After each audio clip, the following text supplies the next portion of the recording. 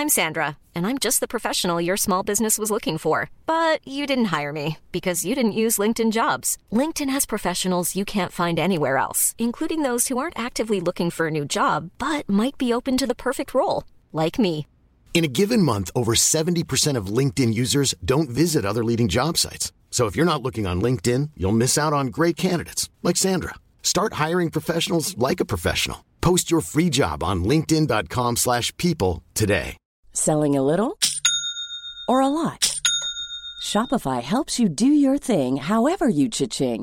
Shopify is the global commerce platform that helps you sell at every stage of your business. From the launch your online shop stage to the first real-life store stage, all the way to the did we just hit a million orders stage.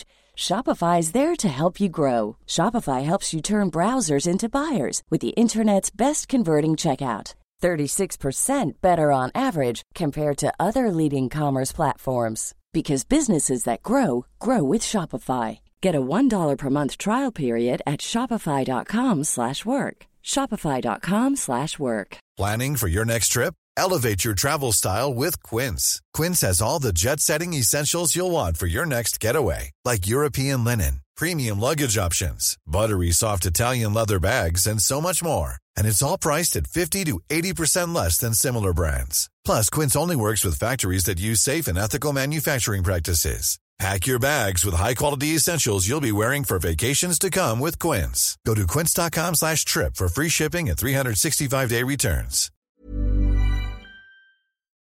خب شروع کنیم. بفرمایید.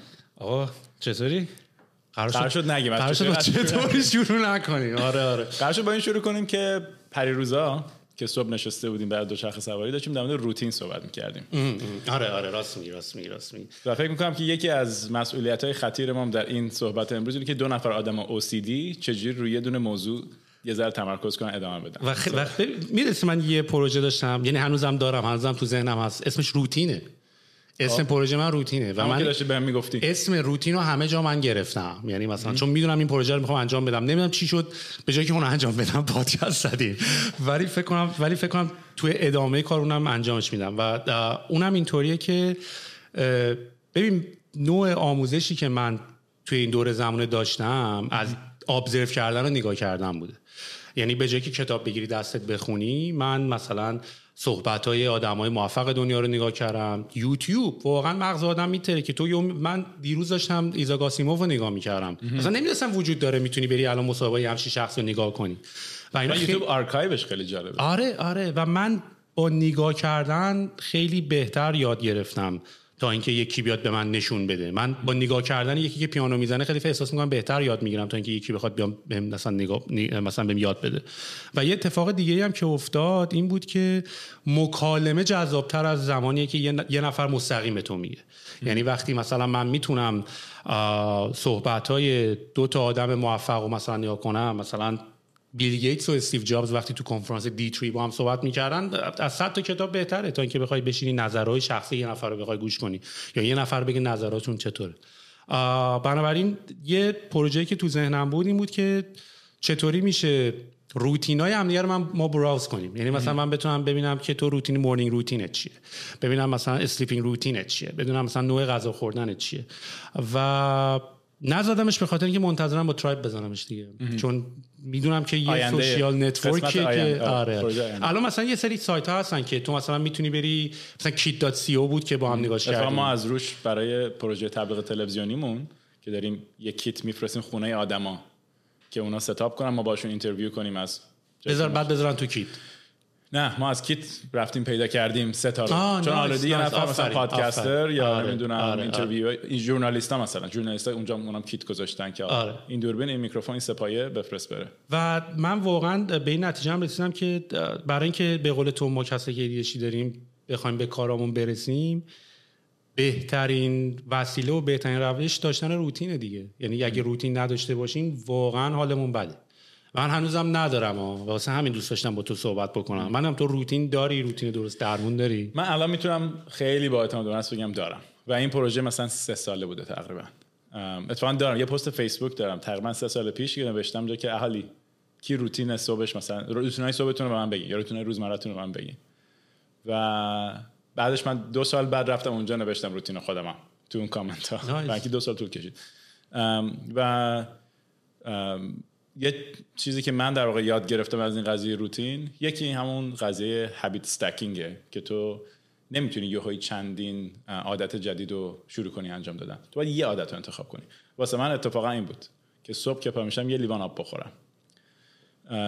و تنها اهمیتش این بود که من وقتی میخواستم این کار بکنم باید یادم میومد که من اینجا پا شدم از خواب، باید یه کاری بکنم که من میخوام، کارهای اتوماتیک نکنم. خب بعد این هابیت استکینگ میشه این که خیلی خب من اینو که کرد یه هفته اگه من هر روز صبح پا شدم یادم بود که یه لیوان آب بخورم، بعد میتونم بگم بعدش هم یه کشش به خودم بدم، بعد نرمش میکنم میارم میدونم. و من اینو قشنگ تجربه کردم که چجوری این استک کردن شبیه این میشه که تو یه جایی به بعد این که دکمه پلی رو میزنی. الان روتین من تقریبا مثلا ممکن 2 ساعت باشه صبح، بستگی داره که چقدر وقت دارم. بعضی روزا ممکن من 3 ساعت و نیم 4 ساعت صبح به یه کارایی برسم قبل از اینکه کار واقعی شروع بشه. و همش از اونجا شروع میشه. دکمه پلی رو من میزنم صبح، اول که پا میشم یک لیوان آبو یادم میمونه که بخورم. مال من با تختمو جمع کردن شروع شد. میدونی make your bed the first thing یا همون قورباغه قورت بده از زمان قدیم بود. ولی کاملا باهات موافقم. یعنی مثلا یه مشکلی که تو بچگی من فکر کنم خیلی همین احساسا کردن با انتخاب روتین اینه که کسی که میخواد روتین انتخاب کنه برای خودش از این که برنامه‌های فیکس شده بخواد داشته باشه میترسه. مثلا برای خود منم اینطوری بود. یعنی من اینجوریه که آقا من میخوام برنامه فردام باز باشه. اگه دوستم زنگ زد بریم لواسون چی؟ میدونی اگه مثلا یه اتفاق جذاب افتاد چی؟ و همیشه این که خب اسپانتینیتی خیلی یعنی اون اینجا فارسی رو باید خیلی پاس بده. من اعتبارا لطفاً هر کسی هر کلمه بهتری واسه هر چیزی ما میگیم داره بذاره تو کامنت و اینا. چون اون قسمت آزادی عمل خیلی مهمه، مخصوصا برای مثلا من و تو که توی نقشی هم هستیم که فکر میکنیم که اگه من و تو بخوایم کار از پیش انجام شده در روزمون انجام بدیم که هیچی هستن. نقشمون رو به عنوان مثلا سی او یا هر لیدرشپ پوزیشنی که داشته باشی نمیتونی انجام بدی. و کل قضیه اینه که این دوتا رو چجوری بذاری کنار هم. واسه من روتین من به من اجازه میده که 3-4 ساعت وقت آزاد در طول روز کاری داشته باشم که تو اون 3-4 ساعت یا کارا رو مثل کنبن استایل از مثلا آیس باکس هم برمی‌دارم شروع کنم انجام دادن، یا من وقت دارم که به مسائل اون روز میتونه چی باشه. یه نفر تو کمپانی بهش برخورده سر یه چیزی ناراحت شده، اون همون روز باید فیکس کنی. زمان که میگذره این تبدیل میشه به موضوع. نمیدونم یه کار چه میدونم پیپر ورک قانونی یه چیزی اینجوری پیش میاد. و وقتی که آزادی عمل نداشته باشی تو هم میشی یه نفر که بند کاره، در حالی که برعکس باید کارو شکل بدی. و این در واقع قضیه روتینه. چون فکر میکنم این نکته که میگی که وقتی که جوان‌تر بودیم تو ذهنمون روتین یه چیز ترسناکی بود، واسه خودم هم بود از لحاظ مثلا کارهای خلاقانه کردن مثل طراحی، نقاشی، موسیقی.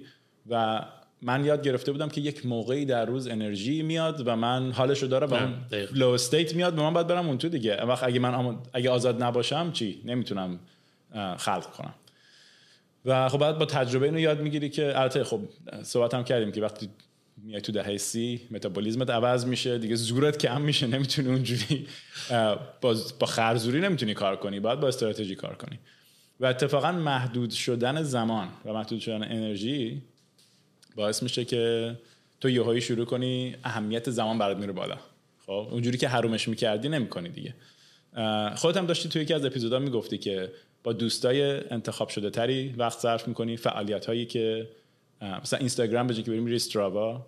آخه هر دو طرف وقتی برنامه ریزی میکنن برنامه تو هم دیگه درست میشه، میدونی؟ یعنی با دوستایی که برنامه دارن میچرخی برنامه تو هم درست میشه دیگه. با دوستای بی برنامه میچرخی تو منتظری یهو بری یه جایی، میدونی؟ ولی یه چیزی که من تو همه اینا خیلی برام جایی که میرم که یاد بگیرم و درس بگیرم اینه که چجوری از بدن خودمون و از متابولیسم‌های مختلف، از چیزای ارگانیک ما چجوری میتونیم درس بگیریم. خب حالا تو قضیه روتین واسه من چیه این قضیه؟ مثلا من یه تمرینی بعض وقتا میکنم که دستاتو همینجوری باز فقط نگه می‌داری، وای میسی و دو تا اتفاق جالب میفته. یکی این که اول میفهمی که داری اصلا از یه سری عضلاتی استفاده میکنی که فکر میکنی مهمن. عضلات سرشون و اینا کاری خیلی به این ندارن، تو با یه سری عضلات بیشتر پشت داری دستتو بالا نگه می‌داری. بعد موقعی که به جایی میرسی که دیگه زد درد و ناراحتی شروع میشه، میبینی که آها اصلا چیزی که من فکر می‌کردم مهم نبود، اون یکی عضله ها مهم بود. اونا رو ول می‌کنیم که خب من دوباره مثلا 2-3 دقیقه دیگه میتونم دستام بالا نگه دارم. بعد پشتت شروع می‌کنه تیر کشیدن. باز میفهمی که اصلا دلیل نداره که من پشتم اینجوری محکم وایسادم، این هدف منو کمک نمی‌کنه. و یه ذره شبیه یه مثالی از نحوه برخورد کردن با مسائله. وقتی یه مشکلی پیش میاد تو فکر میکنی که باید خودتو صفر کنی، در حالی که ممکنه اصلا لازم نباشه خودتو صفر کنی. مثل آیکیدو دیگه، باید بزنی اینجوری ردش کنی. خب خیلی لازم نیست که مثلا اول بکوبیش نگرش داری، از مومنتوم مشکل اصلا میتونی استفاده کنی ردش کنی. و معادل این همین قضیه روتینه که در واقع چه چیزی میشه از همین قضیه مثلا آمادگی جسمی یاد گرفت به آمادگی فکری و در واقع تیز نگه داشتن ذهن. همون جوری که من اگه بخوام همین تمرین دست بالا نگه داشتن رو مثلا من الان 10 دقیقه میتونم کار بکنم، خب بعد چندین ماه تمرین، اگه من بخوام این قابلیت رو حفظ بکنم که 10 دقیقه دستم بالا نگه دارم، من تقریبا حداقل یه روز در میون 2 روز در میون باید 10 دقیقه صرف این کار بکنم. تنها راهی که انقدر من این چیزو نگه میدارم، این لول در واقع آمادگی بدنی میتونم نگه دارم، اینه که تکرارش کنم.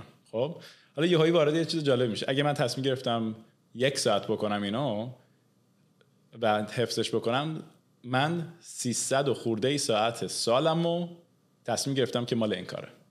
خب و وقت یهویی میبینه که اوکی، هر کاری که من میخوام در یک لول خاصی بتونم توش نقش ایفا کنم، چه مدیریت، چه خلاق کردن، قضیه اینه که باید مینتینش بکنی، همیشه نگه داشتنش میشه تبدیل به یکی از کارات. خب ببین این حرفایی که میزنی، من احساسم اینه که تو هم کتاب اتمیک هابیتس خوندی. نه نخوندی؟ چون توی کتاب اتمیک هابیتس هم همینطوریه، ولی کلا اصلا من همچنان خیلی علاقه‌مندم راجع به این که اصلا چی شد یهو روتینه اینقدر مهم شد، یعنی داستانه اینقدر مهمی شد، چرا تو برای خودت؟ آره و فکر می‌کنم برای خیلیای دیگه. یعنی تو وقتی راجع خب یه مقدارش هم قضیه کرونا است، یعنی وقتی که اون روتینای بیرونی یهویی برداشته میشه، تو در واقع اولا که میفهمی که خب یه موقع‌هایی که زمانت صرف کارهای خاصی میشده به خاطر چه میدونم رفت آمد بوده، نمیدونم ساعت دفتر رفتن نرفتن بوده، اینو که برمی‌داری اتفاقا نقش روتین خود چندین برابر مهم میشه، چون اون چیزایی که مغزت رو رگولیت میکنه و بهش زمان میده که توش یه کارایی بکنه یهویی هضم میشه. ولی اون روتین تو بیشتر فکر کنم منظور راجع به روتین قدیمی که با دیفالت همه داشتیم، نه روتینی که طراحی شده بود. دقیقاً. میدونی من مثلا من از زمانی که آدم دیگه واقعا تصمیم میگیره که یعنی وقتی تو برای انجام یه سری کارا سیریس باشی و جدی باشی، مجبوری که دو حالت که بیشتر به وجود نمیاد، یا باید ایمپلوی خیلی خوبی باید برای خودت باشی، یا باید باس خیلی خوبی برای خودت باشی و معمولا آدما اگه تنها ولشون بکنی این دو حالت رو ندارن.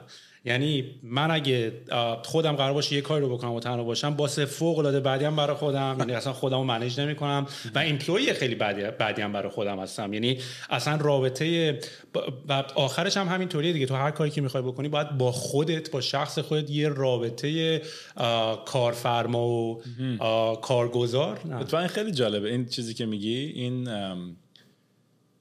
دو تا نقشی که تو باید خودت بازی بکنی، چون باید هم برنامه ریزی بکنی، بعد هم باید اجراش بکنی. خب و چیزی که من خیلی در مورد دیسیپلین یاد گرفتم و جوری که دیسیپلین واقعا نقش مثبتی از لحاظ احساسی بازی میکنه، اینه که از رابطه نمیدونم این که تو میگی این بهش این احساس بهش وصله یا نه، ولی واسه من دیسیپلین شبیه زور بود. یکی شاید من به خودم از زور بگم و فقط موقعی این عوض شد که من واقعا قبول کردم از لحاظ تجربی به این رسیدم که ببین وقتی که دیسیپلین نداری اصلا نمیشه اون کارایی که میخوای. دقیقاً. خب؟ من اصلا میخوام تنها راه شدن همینه که بکنی، یعنی اصلا خود روش اینه. دیسیپلینه از دشمنی به دوست تبدیل میشه. چون دیگه میفهمی اگه دیسیپلین نداشته باشی دیگه هیچ کاری رو دیگه نمیتونی بکنی. این رابطه‌ای هم داره با واقع گرایی.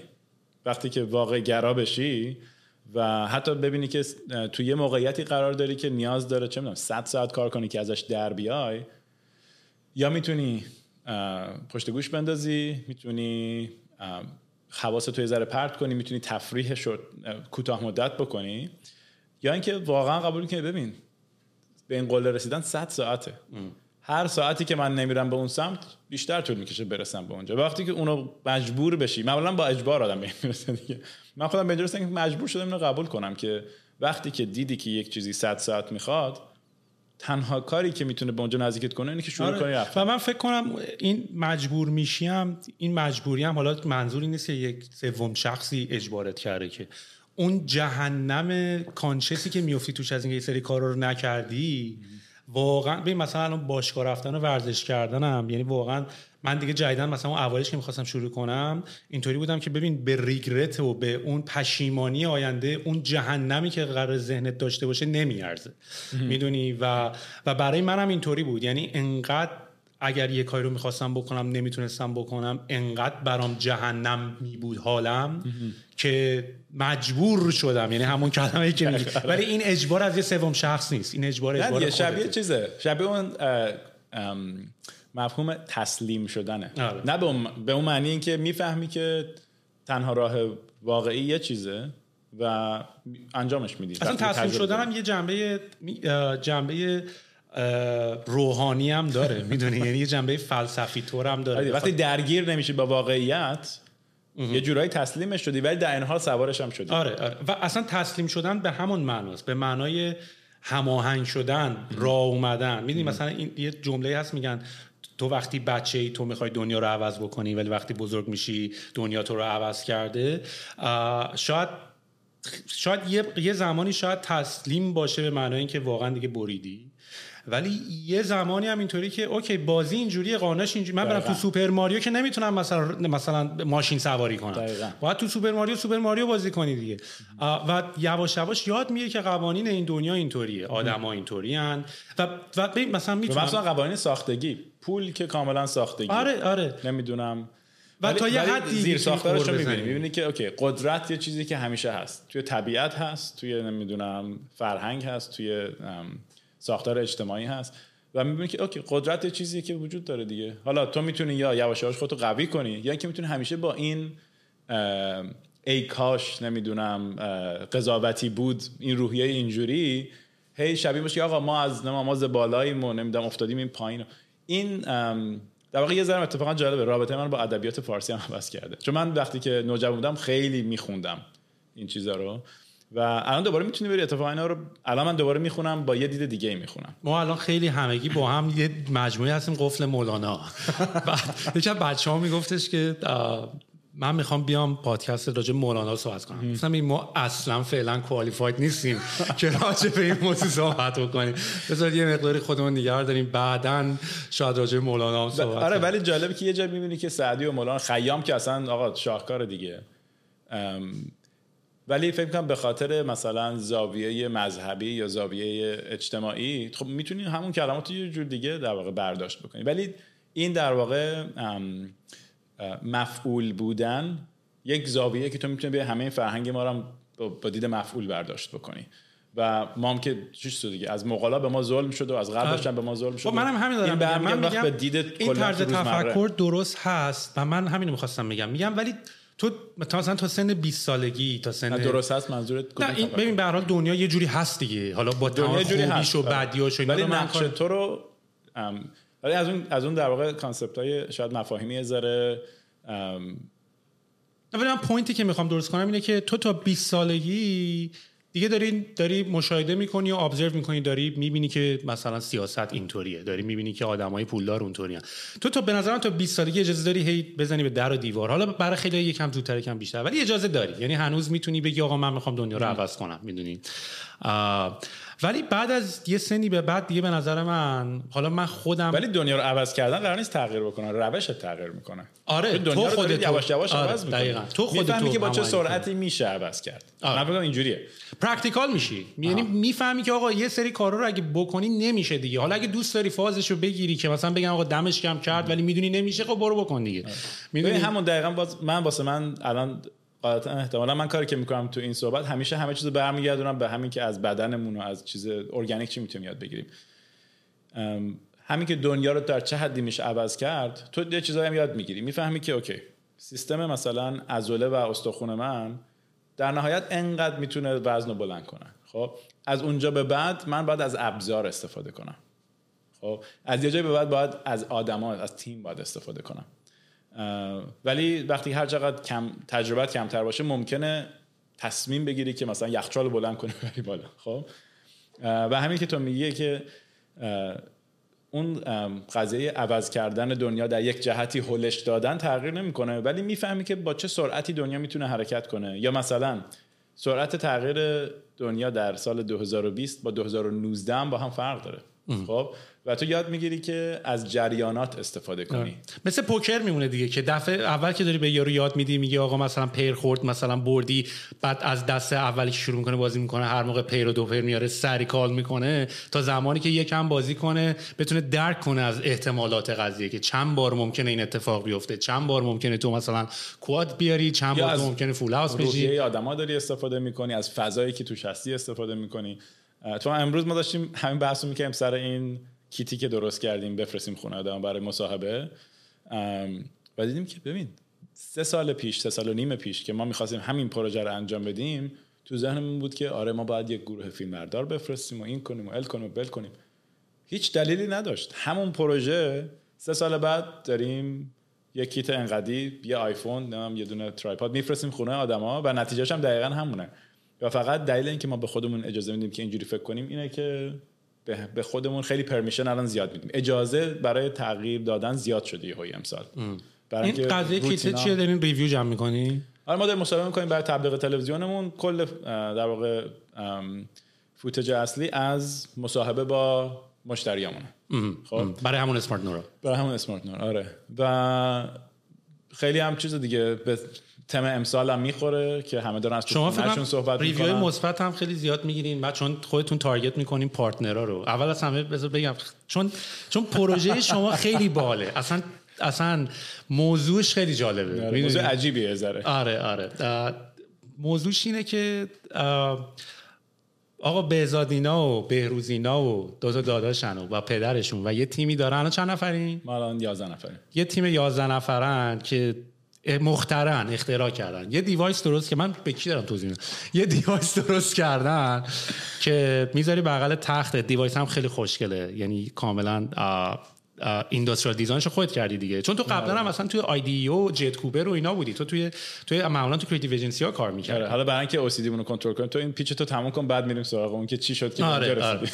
و این دیوایس اینطوریه که وقتی تو صدای خورپوفت یکم correct me if I'm wrong وقتی تو صدای خورپوفت یکم میاد قبل از اینکه تو بیدار شی یا مثلا پارتنر تو بیدار بکنه اون صدا رو پیک میکنه و با با یه باد میکنه دیگه عملا. ما یه در واقع بالون بالش تو میاره بالاتر توی یه در واقع استراکچر 8 ضلعی که ما بالش رو با این یواش بالا پایین میکنیم و در واقع چیز دیگه مدلش بر اساس روش این بود که دستتو یواش بکنی زیر بالش پارتنرت. آره. خیلی آروم بهش تکونی بدی بدون اینکه بخوای. آره خب که ساینسش هم تو اون ویدیوی انیمیشنی که انیمیشن هم مثل ویدیویی که خودتون هم بازی کردین اون خیلی جالب نشون میده که این محفظه لوله چیه، این باش نفس میکشی نایت دیگه. با اون وقتی سرتو بالا پایین میکنی قشنگ مثل سوت زدن دیگه، اون کم میشه. اون نه بیشتر اینه که وقتی که ما میخوابیم و میریم تو اون فاز ریلکس استیج حالا 1 2 3 عضله هایی که کارشون باز نگه داشتن نای هست اینا هم یه ذره ریلکس میشن. حالا تو اگه مشروب بخوری، مگه غذای استارچی بخوری، نمیدونم یه ذره وزنت بره بالا، اینا همش تاثیر میذاره روی بسته شدن این مجرای هوا و مثل اون بادکنک که اینجوری میکشی خالی میکنی همون در واقع دقیقاً همون خور ما در واقع ارتعاش این کل این مجراست و با یه ذره تکون دادن مثل همین ناجیه که میزنی رو شونه طرف و این باعث میشه که این عضله ها یه ذره بیدارتر بشن. شما اپرا هم کمک کردین با خورپوفش؟ اپرا ما رو کمک آره این خیلی جالب بود. این قضیه 3 سال پیشه. من یه شماره آنون داشتم رو تلفنم، من بهش زنگ زد یه جمعه مثلا ساعت 2 بعد بعد من همینجوری برداشتم گوشیو و یه نفر گفت که ببین ما از تیم اپرا هستیم و یک شنبه قراره که لیست اون لیست اپرا برای سال 2017 بود فکر کنم، برای سال 9 انتخاب بشه. ما در دنبال پروداکت شماییم، دارین تو نیویورک یا نه؟ ما یه دونه داشتیم تو یه مغازه تو نیویورک، یه دونه اوبر فرستادیم از اونجا برداشت برد داد به اینا و دوشنبه ما زنگ گفتن که انتخاب شده.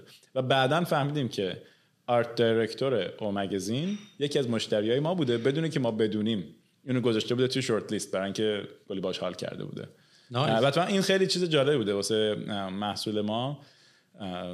حتی وقتی که یه نفر با ما تماس میگیره برای ریویو کردن یا مقاله نوشتن، ما یه چک لیست داریم، میگیم آقا خودت خورخور میکنی یا نه یا پارتنرت خوروپف میکنه یا نه و قول میدی که یه هفته استفاده کنی درست یا نه.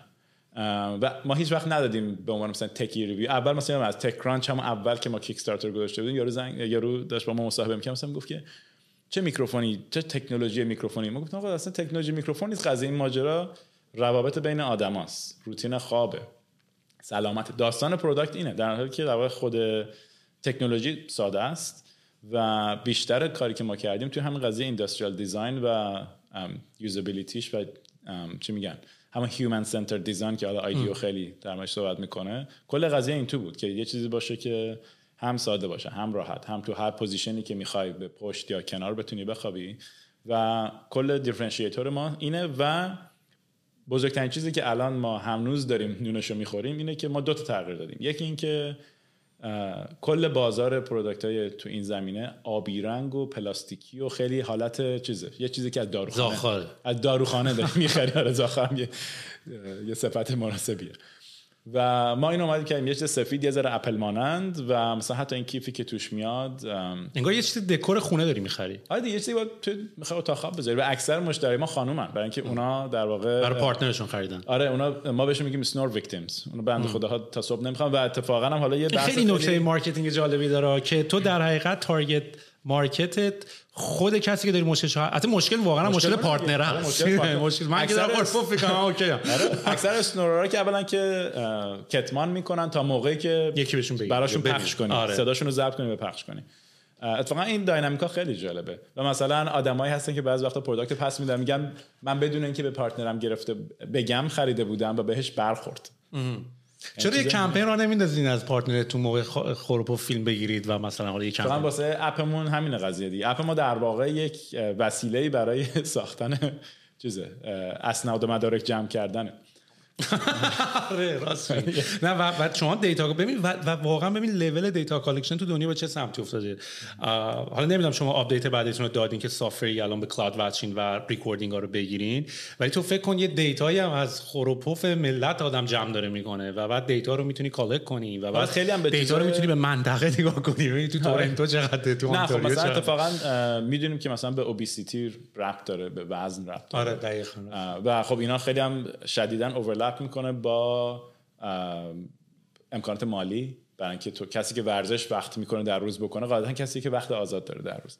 و الان یکی از کارهایی که حالا امسال هم با همه این مسائلی که پیش اومده و مثلا توی کرونا دیدیم هم تو آمریکا هم اینجا توی خود تورنتو منطقه هایی که کرونا بیشتر داره کسایی هستن که بزرگترین کوریلیشنش این بود که ساعت 6 تا 8 صبح باید از پابلیک ترانزیت استفاده کنن که برن به محل کارشون. خب خیلی مشخصه این چه قشریه و آدمایی هستن که دسترسی کمتری به امکانات دارن.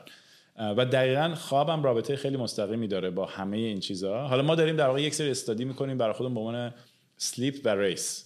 این دوتا اسلیپ و اتنیسیتی بیشتر چه ربطی به هم دارن و ما چجوری میتونیم اگه بخوایم کار نان پروفیتی انجام بدیم، بخوایم اینیشیتیوی رو ساپورت بکنیم، چه کارایی میتونیم بکنیم. و این بحث هم الان مثلا خواب اگه نگاه بکنی از گوگل یه چیز داره. گوگل یکی از ابزاری که داره اینه که تو یه کلمه رو سرچ میکنی، این توی مقالات و کتاب‌ها بهت میگه که این ترندش چجوری عوض شده. نایس. همون گوگل ترندز نیست؟ نه با سرچ فرق میکنه. میره توی کتاب و مقاله ها نگاه میکنه و ترند پروداکتیویتی به عنوان یه مسئله که خیلی درش بحث میشده و اسلیپ دقیقاً برعکس هم بوده. ما هایپر چیز بودیم، هایپر اویر بودیم در مورد پروداکتیویتی تو دهه 90 و از اول 2000 پروداکتیویتی داره میره پایین، اسلیپ داره میاد بالا، برای اینکه رابطه‌اشو تازه آدم‌ها دارن بیشتر با هم میفهمن. و مثلا کتاب آریانا هافینگتون در مورد اسلیپ اسم کتاب الان یادم نیست، ولی آرن هافینگتون یه کتاب در واقع وقتی که از هافینگتون پست اومد بیرون و رفت اون کمپانی ثرایو زد که ثرایو کل قضیهش همین هولیستیک ولنسه. خب کتابو میخونی و توصیه هاش هم نگاه میکنی و میبینی که خیلی خب ببین این چیزایی که تو نوشتی هر کسی نمیتونه، نمیدونم پرده فلان بذار که نور نیاد تو اتاقتو حتما ساکت کن. خب خیلی خب کسی که جای شلوغ شهر زندگی میکنه یه جای خیلی پرتراکم زندگی میکنه این امکانات رو نداره و خیلی بعضی مدت میبینی که من و تویی که میبینیم یه شب خواب بد چه تأثیری روی پروداکتیویتی و مود یعنی تو اگه تو اون موقعیت خواب کم نگرت دارن یواش یواش قشنگ دیکلاین میکنی دیگه و این اتفاق داره میفته. آدمایی که جای شلوغ شهر زندگی میکنن یا دسترسی به امکانات خوب مثلا تو خونهشون نمیتونن اون فضا رو ایجاد کنن و وقتش هم ندارن. این کسی که مثلا دو شیفت سه شیفت داره کار میکنه بیا حالا بهش توصیه کن. قضیه چیزه، قضیه بالا آوردن مینیمم ویج و دستمزده، قضیه اصلا تخت خواب یارو نیست. حالا ما داریم سعی می‌کنیم یه ذره رابطه اینا رو با هم باز بیشتر خودمون هم یاد بگیریم و پروداکت ما هم ارزون نیست دیگه، مثلا ما بین 330 تا 350 دلاره و ما داریم سعی می‌کنیم یاد بگیریم که ما چه جوری میتونیم اگه داریم برندمون رو داریم کمپانی رو اکسپند می‌کنیم به جهت ولنس و کلاً سلامت، اینا میشه چیزای زیر ساختاریش. یه نکته جالبی هم که گفتی و من اینو اصلا کلاً علاقه من به پروداکت و اینا توی همین قضیه است، اون داستان پروداکت است، اون استوری تلینگ پروداکت است. اینی که این چراه واقعا من خیلی ها رو میبینم که صرفاً کارهایی که دارن میکنن چراشو بعداً به وجود آورده. میدونی همیشه استارتاپ ها واقعا مثلا یک کسی سیلیکون ولی هم که اصلا خدای به وجود آوردن چیزای اینتریه. آره. یعنی ولی شما واقعا دارین جوسرو چیز دیگه شاه این چیزاست. ولی خب مثلا من راجع به اسمارت دونات چیزایی که دوست دارم یکی این که واقعا خودتون اختراعش کردین، میدونی. دو اینکه پروژه کیک استارتری هم بودین و تمام ویدیوهای مارکتینگتون اینا رو خودتون ساختین و عالی هم بود. یعنی من خیلی حال کردم. اتفاقا الان هم در واقع قفل این قضیه مثلا تلویزیون رفت. ما 2 ساله که میدونیم آقا بس انقدر به فیسبوک پول دادن. به قشنگ میبینیم فیسبوک داره بازی میکنه باهاش. میگن تقریبا 25 تا 30% تمام اینوستمنت هایی که تو سیلیکون ولی میشه آخرش برام میره تو جیب فیسبوک. به هر حال تو بعد این چنلا رو ما به فیسبوک بیشتر از کارخونمون پول میدیم. آره. ولی خب جالبه که تو گفتی مثلا برای فیسبوک مثلا برای پروداکت شما خیلی خب البته خیلی هم درکش هم راحته، البته خیلی فیسبوک نسبت به گوگل برای شما خیلی تو تبلیغات جواب داده. آره ولی نه داشتم این نکته رو میگفتم که گفتی که کارهای مارکتینگ و این هاوس انجام دادیم. یه جای ما به این نتیجه رسیدیم که آقا جان اصلا چه منطقی داره که تو این همه زحمت بکشی بیزنس خودت رو ران بکنی بعد قسمت‌های فانش هم بدی یکی دیگه انجام بده، تبلیغ تلویزیون درست کردن و کار مارکتینگ کردن. اصلا این نکته که گفتی و من همیشه به همه میگم، من هر موقع که بچه‌هام مثلا ازشون میخوام که جوین کنن مثلا بیان پیش ما مثلا تو ترایب یا حتی قدیم تو جای دیگه، همیشه اینطوری میگم که آقا کمپانی بهانه این که تازه بشینی مثلا کارهای باحال بکنی، میدونی تازه بشینی تبلیغشو بسازی، تازه بشینی یه ساوند ترک براش انتخاب کنی، تازه بشینی گرافیکاشو درست کنی، میدونی و این اصلا جذاب ترین قسمته. یعنی چون کار گل که همه جا هست. آره خودت هم باید کار گل همه قضیه اون گفتی که میتونی هم رئیس خود باشی هم کارمند خودت. کارمند خود که همیشه باید باشی ولی در کنارش باید یه فضاهای اینجوری هم. من اینو خب مثلا تو آیدیو خیلی خوب یاد گرفتم اونجا، چون من اینجام توی 1-2 تا ایجنسی کار کردم ولی وقتی رفتم آیدیو دیدم که چقدر جدی به فرهنگ خلاق بودن و فرهنگ در واقع خودمون رو به عنوان یک گروه چجوری میتونیم تر و تازه ذهنمون رو نگه داریم به این به عنوان یه کور ولیو روش داره سرمایه گذاشته میشه. خب یعنی جوری که ما رو اونجا آن بورد کردن قشنگ به همون یک هویت دادن. خیلی جالب. یعنی اوکی ما در 2 هفته به ما یک هویت دادن. ما توی ideo.org من بودم که در واقع نان پروفیت بود. خب ایدیو مدت‌ها دنبال این بود که بتونه کارهای در واقع سوشال ایمپکت، فارسیشو هر کی بلده به ما یاد بده، نان پروفیت کریتیو ایجنسی، کارهای غیر انتفاعی انجام بده. آره ولی هدف که کار بهش نمی‌کردید شما کردین کار نان پروفیت. قضیه این بود که در واقع همه اون کارهایی که ایدیو انجام میده از پروداکت دیزاین، حالا فقط من مثلا 2 خط سامری هم بگم کسایی که ایدیو رو نمیشناسن، ایدیو یکی از دفترهای طراحی، دفتر در واقع خلاقیته که حدود 35 سال بیشتر شد بوده تو سیلیکون ولی و مثلا پتنت های اولی که اینا اسمشون روش هست موس اپل، اولی موسی که اون توپ رو داشت. یعنی از اون موقع اینا درگیر و پام پایلت اینا دیزاین کردن، نمیدونم کلی پروژه های قدیمی ان. و خب الان به جای رسیده که دارن مثلا توی پرو سیستم آموزشی مدارس رو طراحی میکنن. فکر کنم میگه تو پرو میخوان DMT بزنن، مثلا آیواسکا میزنن تو پرو.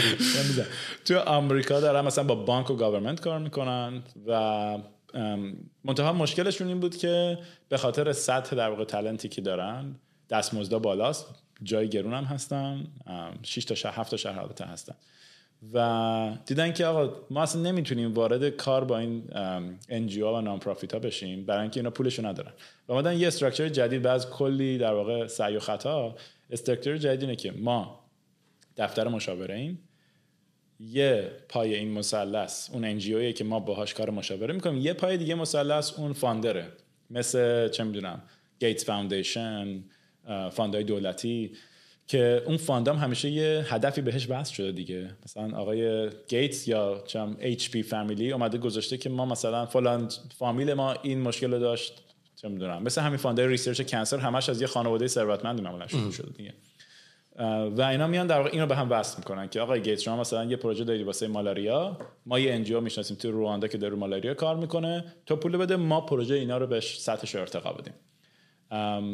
و برای اینکه ما رو وارد این مود بکنن، ما وقتی که اونجا شروع کردیم هفته اول نه دوشنبه دومی که ما آمدیم دفتر، صبح ما آمدیم و ما یه گروه در واقع مثلا 7 نفر بودیم که همزمان شروع کردیم به عنوان استاف استودیو و بهم گفتن که خیلی خوب موبایلات و کیف پولاتون رو بذارین اینجا، بیاین تو جلسه به هر یه دونه نقشه فتوکپی سیاه و سفید سان فرانسیسکو دادن و میشن این بود که امروز میریم بیرون، امروز شما هوملس هستین، بی خانمانین در شهر و مأموریت شما اینه که یه دونه سوپ کیچن پیدا کنین، یه نهار پیدا کنین، یه دونه شلتر برای شبتون پیدا کنین، به یک کاری هم پیدا بکنین به عنوان کسی که هیچ داکیومنتیشن هیچ چیزی تو یه روز، توی همون یه روز بریم. و خب خیلی تجربه جالبی بود و در این حال هم یک سطح انتظاری از ماجراجو بودن در کار رو برای ما همونجا استبلیش کرد و تم کل سال و قشنگ همین یه اکتیویتی برای ما به همون یاد داد. تجربه اون روز خودش تجربه با مزه‌ایه. و بعد از اون ما یه پروژه انجام دادیم اتفاقا با یه هوملس شلتر. دلیل اینکه این کار رو انجام دادیم، این ایمرژن رو انجام دادیم این بود که بعدش می‌خواستیم با یه هوملس شلتر کار بکنیم و بعدش هم پروژه بعدی من بود که آقا پاشو سوار هفتمش برو کنگو و پروژه بعدی من تو کنگو بود که اونجا یه پروژه آبرسانی و طراحی کلینیک بود و اونجا من دیدم که اگر میخوای آدما در واقع خودمحور و پویا کار بکنن، این که این موتور خلاقیتشون اون موتور در واقع ماجراجوییشون رو روشن بکنی از خیلی چیزای دیگه مهمتره. اصلا هارد سکیلز یا اون در واقع مثلا چی میگیم هارد سکیلز، هارد اسکیل و منم باش مشکل دارم، مهارتایی که میتونی یاد بگیری خیلی اهمیت خیلی کمتری داره نسبت به نوع رفتارت، میزان آگاهیت، میزان در واقع ابزرویشنت، چقدر چشات بازه در تو روز داری جای میری و این خب خیلی جالب بود تجربه کردنش. حالا به همون میزان ما امکانش نداریم چون کار ما اونقدر ماجراجویانه نیست، اتفاقا ما خیلی کار لاجستیکس و نمیدونم کاستمر ساپورت و اینا داریم، ولی وقتی که میرسیم به قسمت پروداکت دیزاین کردن وارد دیگه ما پا میشیم میریم تو اتاق خواب مردم نگاه میکنیم که نمیدونم طرف عادت خوابش چجوریه و بعد یه قسمتایی هم هست که تو باید یه سری چیزایی که آدما در وهله اول باهاش راحت نیستن، شبیه تابوئه که آقا عادتهای خوابتو به من بگو، هم ساعتهای خوابتو به من بگو، یا ما داریم صداتو ضبط میکنیم با ما بگو چه ساعت شب پروداکت ما نکنید، هم کجا ضبط نکنید و چه ساعت شب مثلا پروداکت کار نکرد. خب بعد وقتی میری اون قسمت فایل رو گوش میکنی میبینی که پارتنر طرف بیدار شده داره فوش میده به هم دستگاه هم به پارتنرش که اثر چیز دیگه، مثلا 3 صبح حالا میگه ای بابا نمیدونم پدر ما رو در بردی. تا بعد اینا رو باز کنی حتی برای خود تیم و به آدما در واقع یک فضا بدی که آقا ما قراره اصلا این کارو بکنیم. پروداکتی که قراره تو اتاق خواب آدما باشه اتفاقا بد نیست با بشنویم وقتی پروداکت ما فیل میکنه چه احساساتی رو احساسات شدید منفی هم تولید میکنه. و ببین خیلی آخه انقدر موضوع جالب پس آدم میتونه راجع صحبت کنه که من میترسم همون به قول تو ایدیانشتی نشه. چون مثلا الان بحث پرایوسی هست که چند نفر از دوستای منم خیلی قفلش بودن مثلا و احساس کردم خیلی سطحی دارن به قضیه نگاه میکنن. یعنی مثلا همه از بحث پرایوسی اینجوری بودن که آقا اینا دیتایی دارن، همه اینجوری که آقا اینا دیتای ما رو دارن میدزدن. ولی مثلا تویی که واقعا مثلا شاید تو هم الان متهم بکنم به اینکه آقا تو میخوای صدای اتاق خواب ما رو جمع بکنی زکی. ولی خب به همین دلیل اتفاقا ما مثلا تو پروداکتمون وای فای نذاشتیم. چون ما سکیوریتی لیر گفتیم خیلی خوب آیفون و هر تلفنی که داری اون سکیوریتی لیر ماست، چون ما کمپانی بزرگی نیستیم که بیایم سکیوریتی در این حد بذاریم. ولی حالا ادامه بده بحث پرایوسی. ولی کلا این یه چاقوی دو سر لبه است یه جورایی. یعنی یعنی به نظر من اون کسایی که خیلی کورکورانه مثلا راجع به اینکه آقا من دیتامو نمیدم، حالا چه دیتایی همون داره که اصلا راجع به اون موضوع نمیریم. کلا رفیقمون پسوردشو به زور یادش داد، من چه دیتایی داره که نمیخواد شیر کنه، ولی کانسرناشون ولیده. میدونی یعنی ما دیتامون رو نمیخوایم بدیم آقا. ببین قضیه دیتا خیلی سطحی نگاه میکنن به قضیه که آقا این با این دیتا کلی کار داره میشه. حالا اون یه بحث دیگه است که پرایوسی مون داره دیگه. ولی از اون برم مثلا وقتی یک دولت فخیمه، همه جا الان دولت‌های فخیمه که هستن، خب تو میبینی که همین شمشیر دولبه شما که آره نه قبول دارم خیلی خطرناکه. نه ولی به نظر من با نمونهش چینه دیگه. آره ولی به نظر من بحث رو باید درست انجام داد. یعنی بحث درستش اینه که آقا بیایم اول راجع به پروز این دیتا جمع کردن صحبت کنیم، راجع به کانزش هم صحبت بکنیم، بعد اون وقت میفهمی که آقا چه خوبیایی داره چه بدیایی داره، میتونی یه بحث منطقی بکنی. میدونی؟ ولی نه اینکه یه سریا فقط از بیخ مخالف اینا که آقا پرایوسی ما داره از بین میره. میدونی؟ من با این سطحی نگریه یه مقداری مشکل دارم و خیلی هم برای من بحث کردن سخت شده با خیلی از دوستام، به خاطر اینکه خیلی سریع جامپ میکنن. خب تو در واقع پوزیشنت چیه در این بحث؟ هیچی، من میخوام اذیت کنم، میخوام قور بزنم اذیت کنم. چون میتونیم بریم بحث پرایوسی و مثلا تو همین تورنتو کمپانی جالبی داریم به اسم دلفیا که دلفیا کارش اینه که میگه آقا جان همه این هج فاندایی که الان دارن از بیگ دیتا استفاده میکنن، اینا دارن همین کارو میکنن، دیتا میخرن، بیهیویر میخرن، از کردیت کارت میخرن، از نمیدونم تلکو میخرن، از توییتر میخرن و با اینا شروع میکنن مارکت بیهیویر رو پردیکت کردن و چیز میکنن دیگه، شورت سلینگ میکنن یا هر کاری که باش میکنن. حالا دلفیا میاد چیکار میکنه؟ میگه آقا جان بیا همه اطلاعاتی که تو داری میدی که آلردی تو اصلا دیتا دادن و ندادن نداریم. تو وقتی یک اکانت داری تو توییتر و فیسبوک، دیتا دادن دیتا مال اوناست اصلا. تو بیا اینا رو به ما هم بده برعکس اینوری و ما همه این اطلاعات تو رو جمع میکنیم و ما میایم مثل این هج فاندا ما هم از دیتا استفاده میکنیم که بتونیم استاک مارکت رو بیت بکنیم. خب و وقتی که این کارو کردیم به تو به ازای دیتات ما سودتو میدیم بهت. خب و خیلی اتفاقا مدل جالبیه. خیلی مدل ترسناکی هم هست. مدل ترسناکی آره دیگه. تو باز دوباره حالا داری به یه انتیتی دیگه این کارو میکنی، ولی حداقل مثلا اینا بلاک چین دارن میذارن به عنوان سیستم استراکچرش و اینا. و اونم خیلی بحث جالبیه که آیا اصلا ما میتونیم به عنوان یک نفر دیتای ما اونقدر ارزشمند هست که به دادن و ندادنش اصلا فکری بکنیم؟ نه کاملا حرف تو میفهم و واقعا به نظر من این خودش هم یه بحث خیلی جذابی میتونه باشه. ولی چون برای من خیلی اینترستد موضوع همین خوابه هستم و روتینه هستم، حالا دیتا رو بیام بحث کنیم به این موضوع کوانتیفاید سلف. دقیقاً من اصلا همین می‌خواستم بگم. من می‌خواستم بگم که آقا بحث اینه که چی شد من خودم به این نتیجه رسیدم که آقا روتین لازمم و اونم از ابزرو کردن.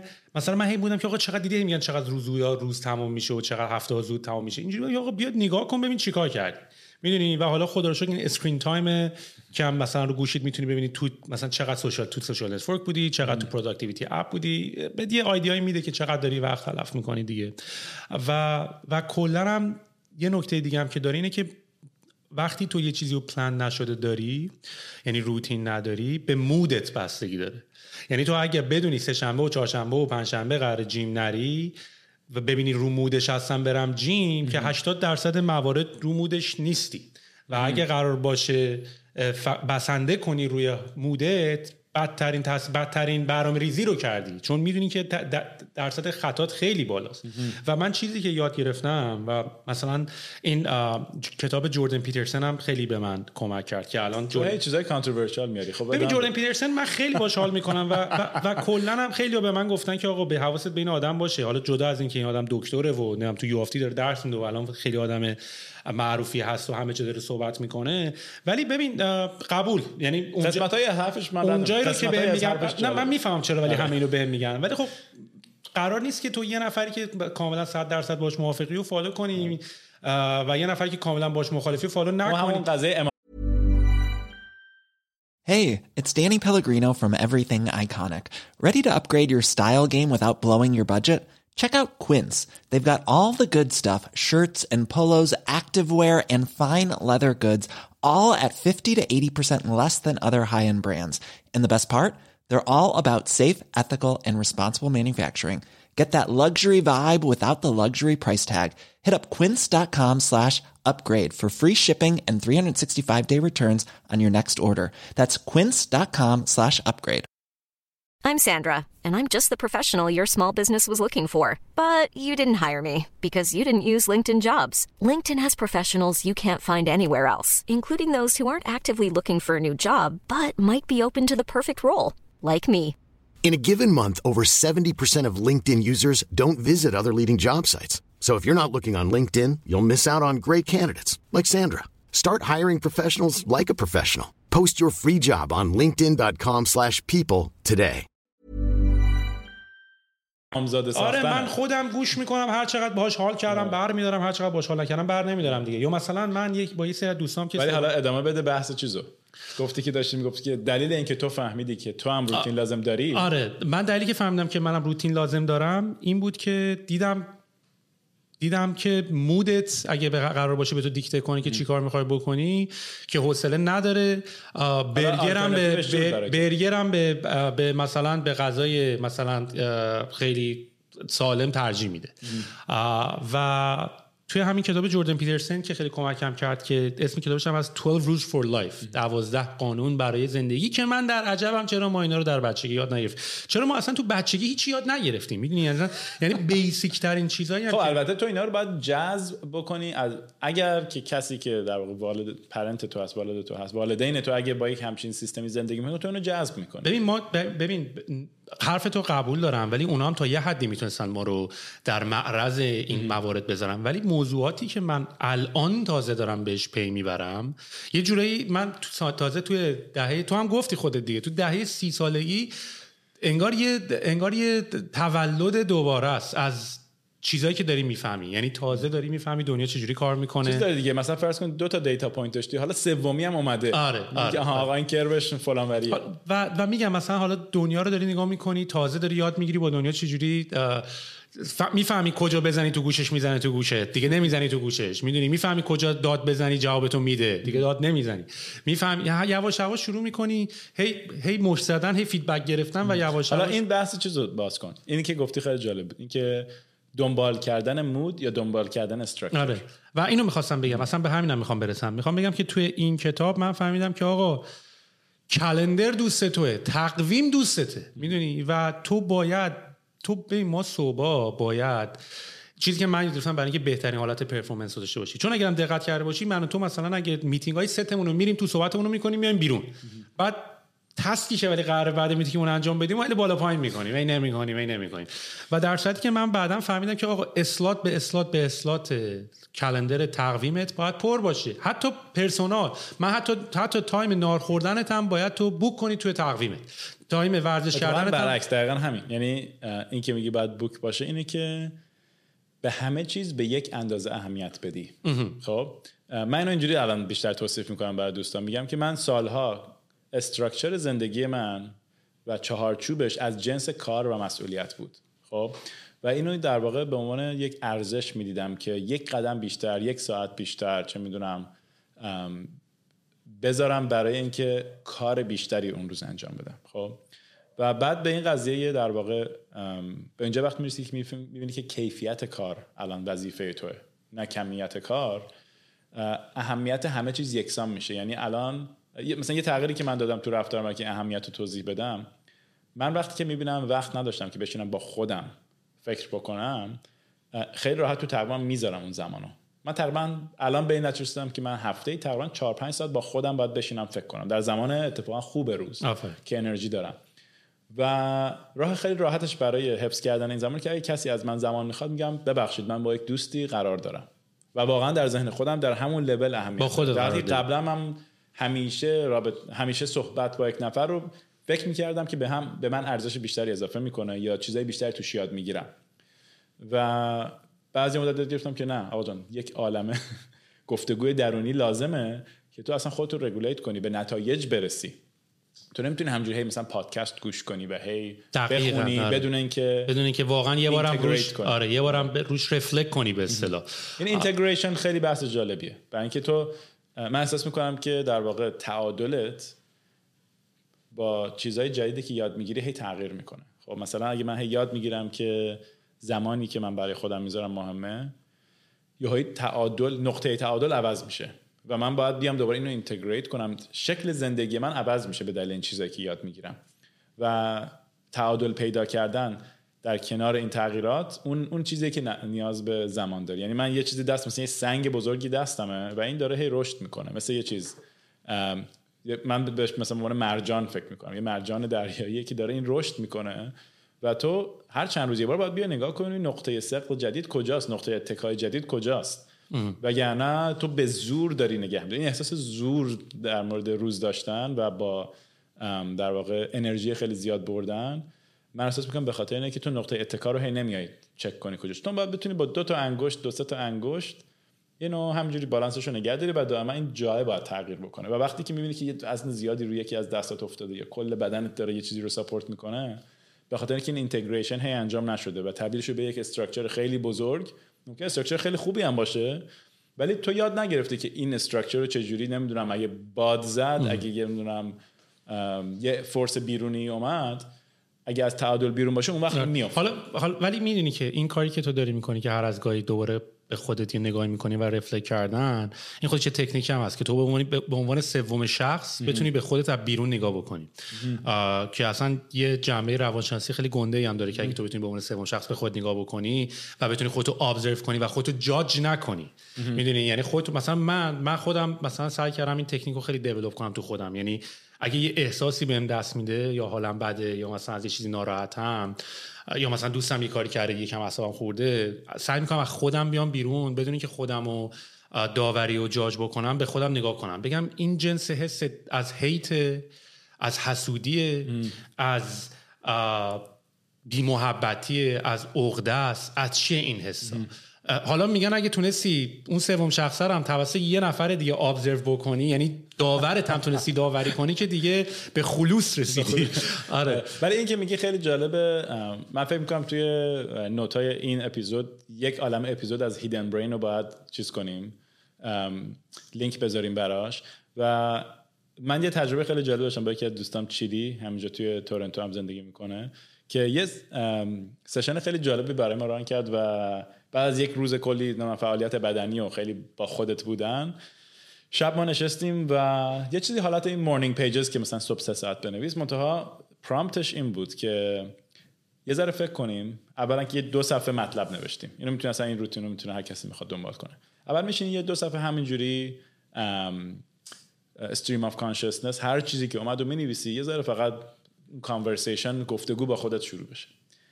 بعد میتونی یه دقیقه به خودت فرصت بدی و یک سوالی که جوابش رو نمیدونی، سوال مهم، معمولا سوالی که جوابش رو نمیدونی رو بنویسی، بعد سواله رو جواب بدی. و واسه همه ما خیلی جالب بود که ما کلی فکریم یه سوالی که جوابش رو نمیدونیم در مورد خودمون، نمیدونم در این مرحله زندگی من مثلا چه چیزی برام مهمه، یا سیستم ارزش گذاری من الان به چه سمتی منو قراره ببره، سوال این تیپی.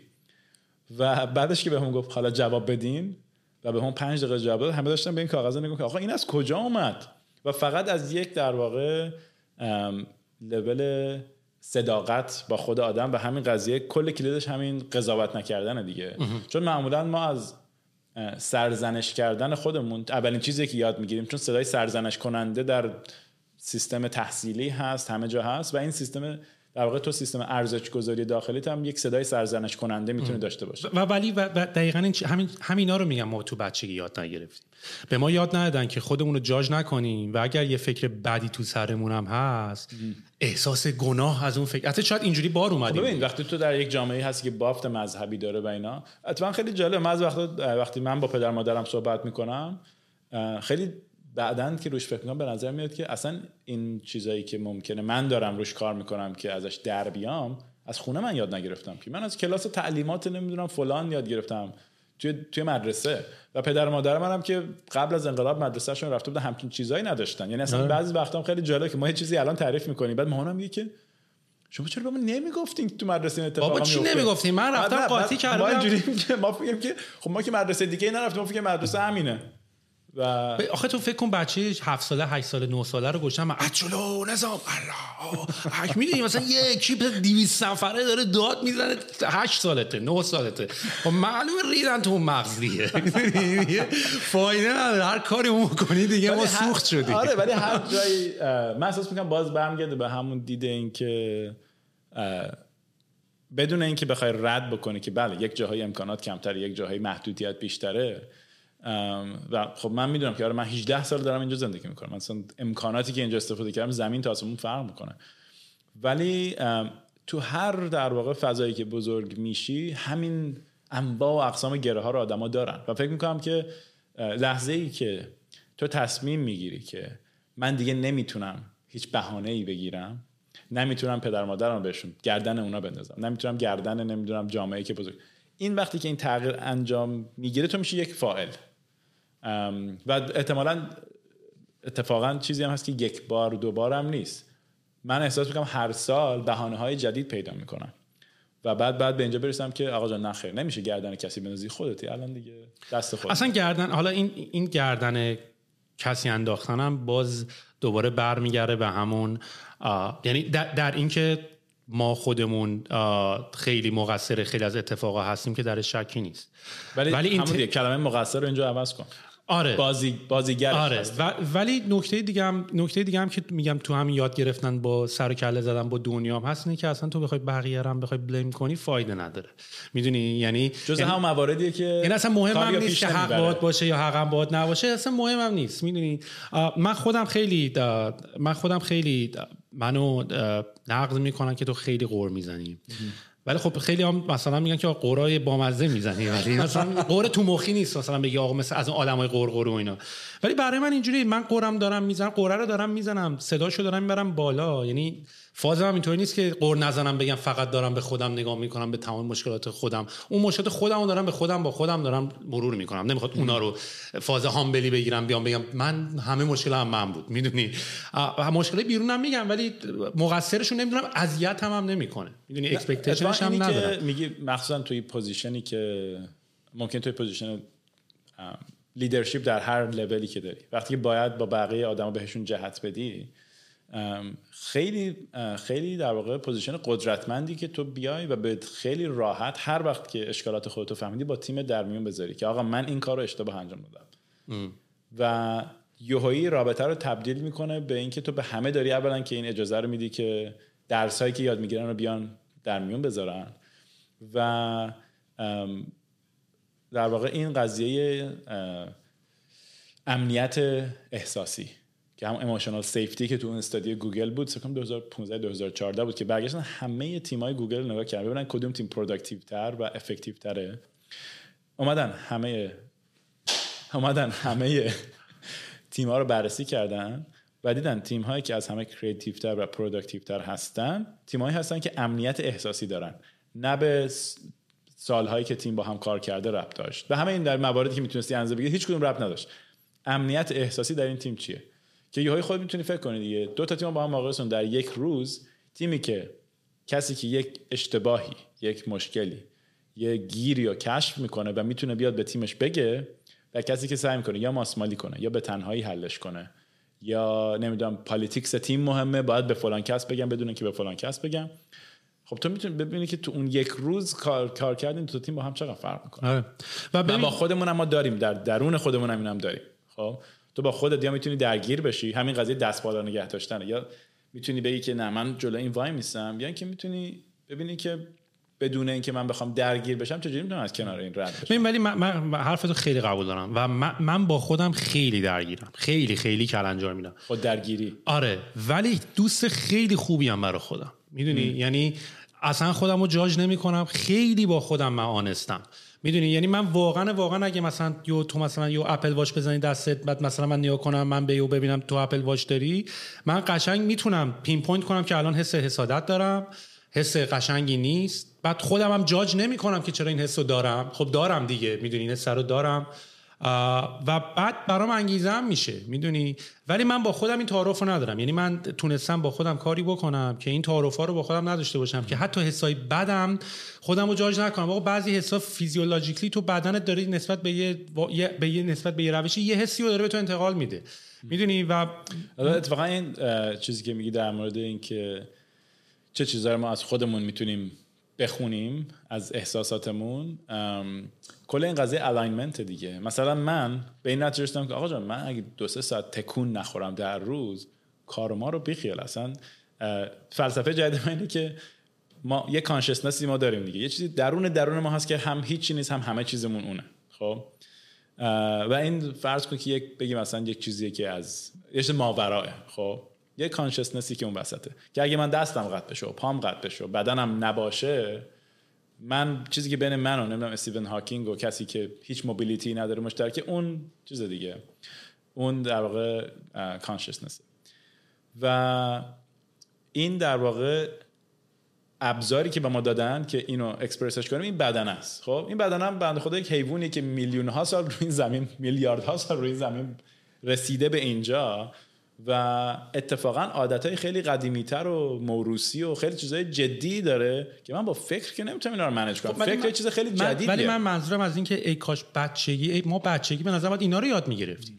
ما تو بچگی باید یاد میگرفتیم که داشتن روتین مهمه، برای اینکه چجوری روتین داشته باشیم مهمه، برای اینکه تمام این حسای ببین من احساس میکنم درصد فوق العاده از بالایی از حالا ماها که خودمون آره، ولی خب ما خودمون هم تموم کنم هم جواب این حرفتو بدم. ما که خودمون رفتیم سلف استادی کردیم، ولی درصد خیلی از بالایی از جامعه و مملکت و اینا نه اکسسش رو داشتن، نه اینترستش رو داشتن، نه اون قدم پیگیر قضیه زمان آزاد و امکانات واقعا.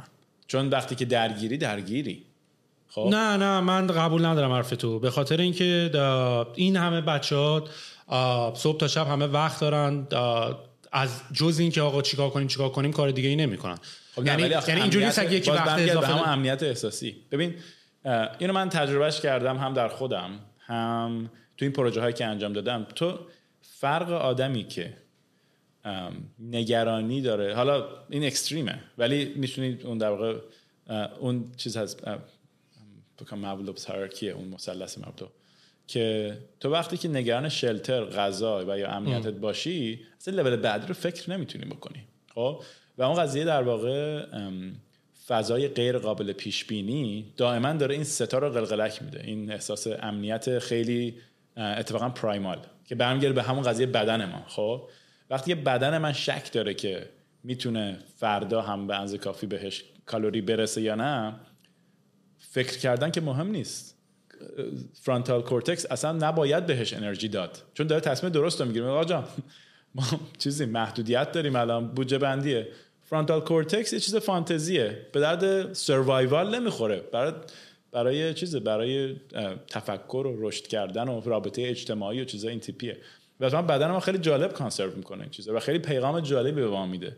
و همین قضیه که حالا یه کانشسنس داره، یه بدن، اگه بدن رو بهش نرسی، شبیه اینه که ما به یه فعالیت فوق برنامه‌ای به عنوان آدم تصمیم گرفتیم برسیم که زبان درش درگیره، هویت درش درگیره، فهمیدن زمان درش مهمه. و تو اگه اون در واقع این پتی که داری، من احساس می‌کنم من یه پت دارم، صبح پا میشم باید برم بگردونمش، بره با بقیه ذره بچرخ، احساس کنه که یک مجموعه جزئی مجموعه اجتماعیه. و وقتی که این کاراش می‌کنه، وقتی برمیگردی خونه این خسته شده میره قشنگ میشینه استراحت می‌کنه، تو هم می‌تونی مغزتو حالا به کار بگیری. خب و بحث ما هم دقیقاً همینه دیگه. بحث ما هم الان همین طوریه که شماره 1 چجوری خودتو به عنوان سوم شخص ببینی از صبح که خواب پا میشی، کاراتو ابزرو بکنی و بعد چطوری میتونی مطمئن باشی که برده حس اون روزت یا حال و مود اون روزت تو نیستی. و بعدش اصلا چه کارهایی رو هم درسته کردنش. میدونی و فکر کنم مجموع اینا چیزی به اسم روتین رو درست میکنه دیگه. حالا این فکر کنم چیزی که بهش 2-3 بار برگشتیم و یه ذره میتونیم بازش کنیم همین قضیه اینه که تو وقتی که حس رو دنبال میکنی یا یک تصمیمی رو دنبال میکنی، خب تفاوت فکر کنم نتایجش رو همه میتونیم قشنگ تجسم کنیم، خیلی چیز عجیب و غریب نیست. ولی اینکه تو چجوری بتونی از این در بیای و خودتو بندازی تو این یکی، واسه من باز برمیگرده به همین یک در واقع عادت خیلی کوچیک.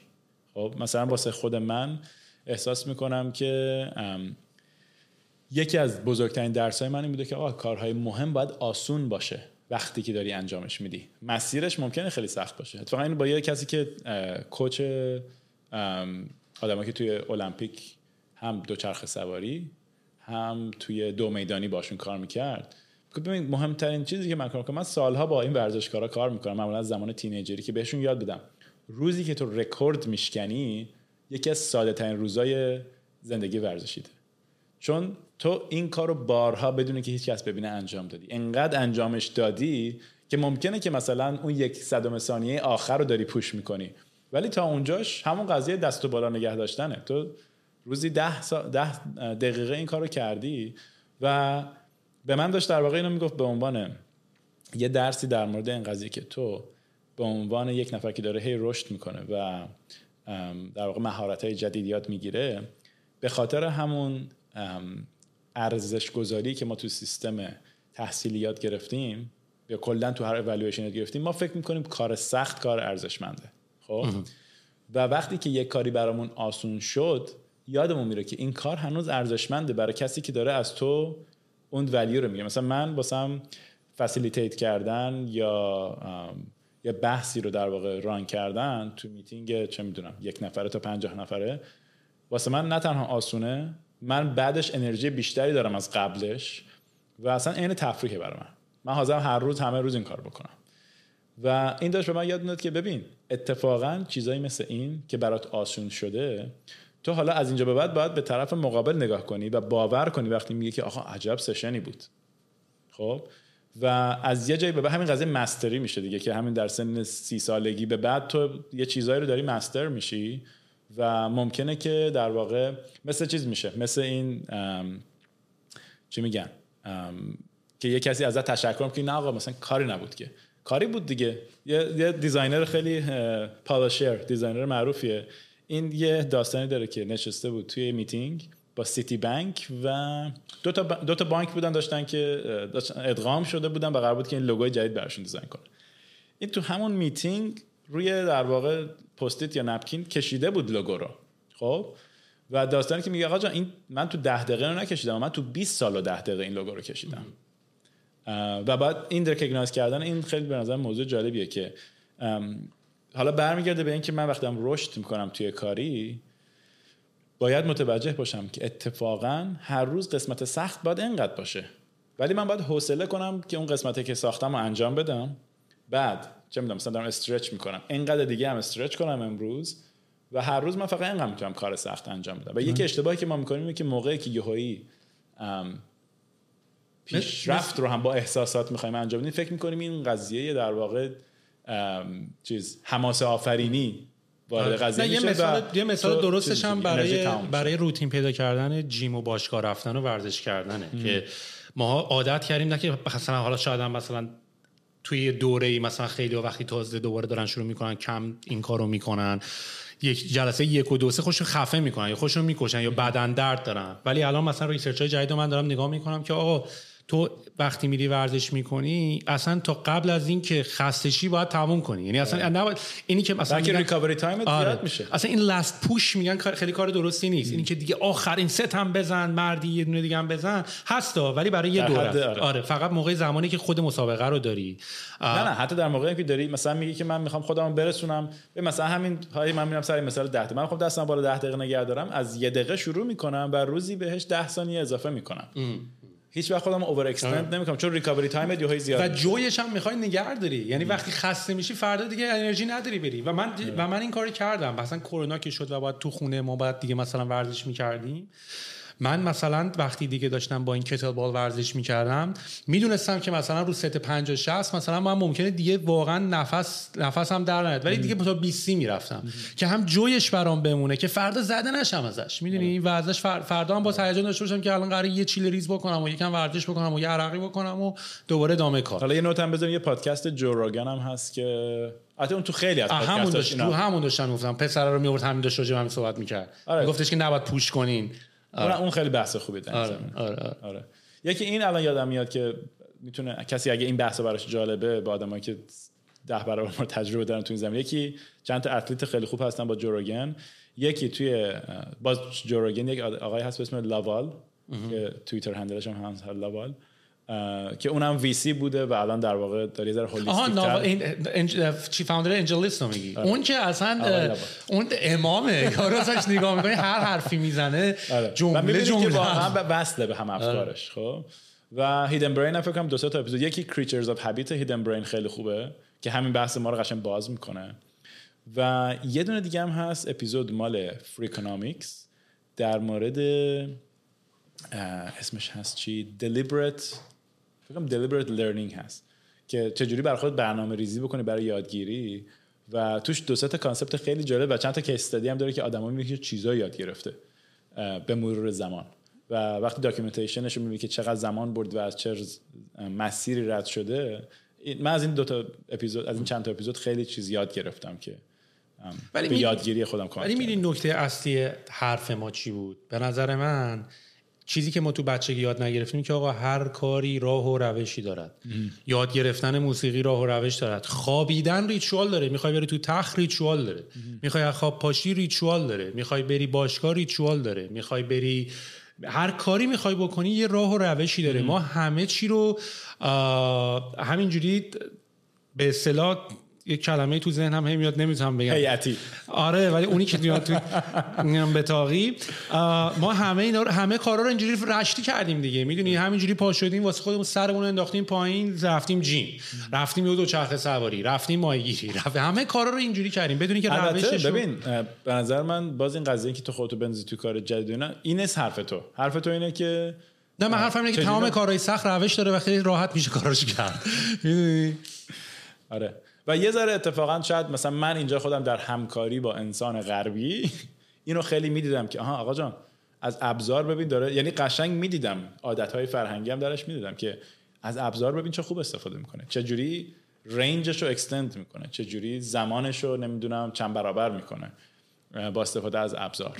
آفرین. که از یه تفکر خیلی استراکچر و توی فضایی هم بزرگ شده که استراکچر جواب میده. و یه نکته خیلی جالبی هم که اشاره کردی، ببین من عموماً میبینم که ماهایی که مثلا یه مقداری علاقمون به کار کردن و مثلا یعنی مثلا کاره برامون فقط صرفا یه جاب نبود که بریم بیرون انجام بدیم بیایم بیرون، تونستیم قسمت‌های دیگه از زندگیمون هم آپتیمایز کنیم به واسطه اینکه مجبور شدیم اول اینا رو برای کار یاد بگیریم. میدونی یعنی مثلا من اول نوت تیکینگ رو من برای کار یاد گرفتم، کلندر رو من برای کار یاد گرفتم، ایمیل زدن رو برای کار ریمایندر ست کردن رو برای کار یاد گرفتم. میدونی ولی بعداً من اومدم اینا رو اپلای هم کردم روی جدیدن تقریبا. یعنی اول در واقع فکر می‌کنی فقط کاره که بعد براش برنامه ریخت، ولی بعد میفهمی که آقا جان من سی او زندگی خودم هم اول از همه چیز و مثل یک سی او با زندگی خودم هم رفتار میکنم و معمولا هم با سعی و خطا میفهمیم دیگه. چند تا رابطت خراب میشه، از دوستیات فاصله میگیری، سلامتت تحت تاثیر قرار میگیره و بعد میفهمی که آها. و بعد ببین مثلا من خب هر موقع مثلا این به هر حال درست کردن این پادکسته برای من یه بازی از زمانی ریسرچ داشته. میکروفون چجوری باید باشه، مالتی کم چطوری باید باشه، ریکوردینگات چطوری باید باشه و خب مسلما تو هر موقع بخوای این کار رو انجام بدی تا ساعت 6 که داری کار میکنی، بعدش هم که حالا یا پارتنرت داره میاد پیشت یا میخوای بری بیرون یا میخوای هوا بخوری، مسلما کار این تیپی نمیکنی و تقریبا فکر کنم برای ماجوریتی آدمای دنیا هر کاری که میخوان بکنن و این کار رو مثلا میندازن عقب به خاطر همینه.